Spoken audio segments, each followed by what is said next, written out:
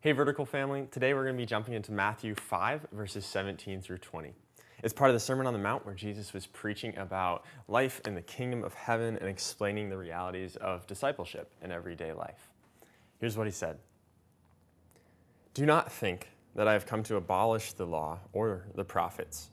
I have not come to abolish them, but to fulfill them. For truly, I say to you, until heaven and earth pass away, not an iota, not a dot will pass away from the law until all is accomplished. Therefore, whoever relaxes one of the least of these commandments and teaches others to do the same will be called least in the kingdom of heaven. But whoever does them and teaches them will be called great in the kingdom of heaven. For I tell you, unless your righteousness exceeds that of the scribes and the Pharisees, you will never enter the kingdom of heaven. All right, let's see what the text means. Jesus says he's not here to get rid of the Old Testament. How he lived and what he taught clarify the proper understanding of the law and the prophets. So I think the first thing, one thing we should take away from this is the importance of the Old Testament in the big story of redemption. Now, God's word is steady and it's sacred beyond all human measure. Every divinely placed meaning of the text is held there until all his intentions are accomplished. And Christ himself is the end of the law.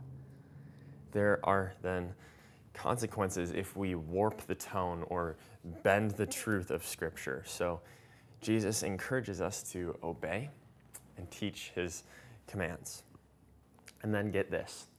If we go back to verse 20, it reads, unless your righteousness exceeds that of the scribes and the Pharisees, you will never enter the kingdom of heaven.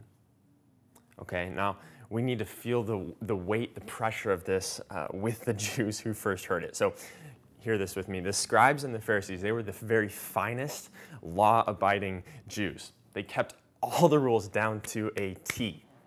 No one could top them. There were hundreds of rules they followed, and they passed down many, many more by word of mouth to help them keep from breaking God's word. These guys were really intense.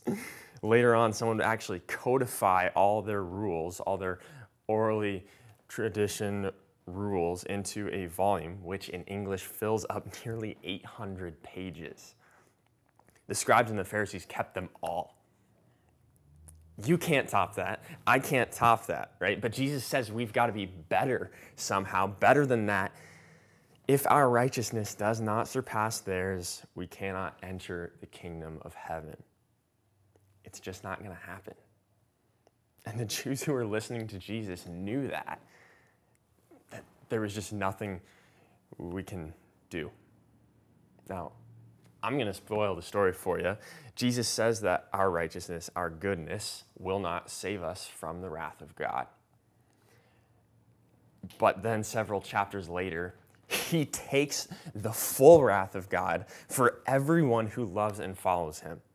The point of the law and the prophets is that we cannot do it. Even if we try, and even if we do it really well like the Pharisees and scribes, we can't do it. No amount of human righteousness can save. Only the blood of a holy God given for sinners. Friend, his righteousness can be counted as yours. And Christian, his righteousness is counted as yours.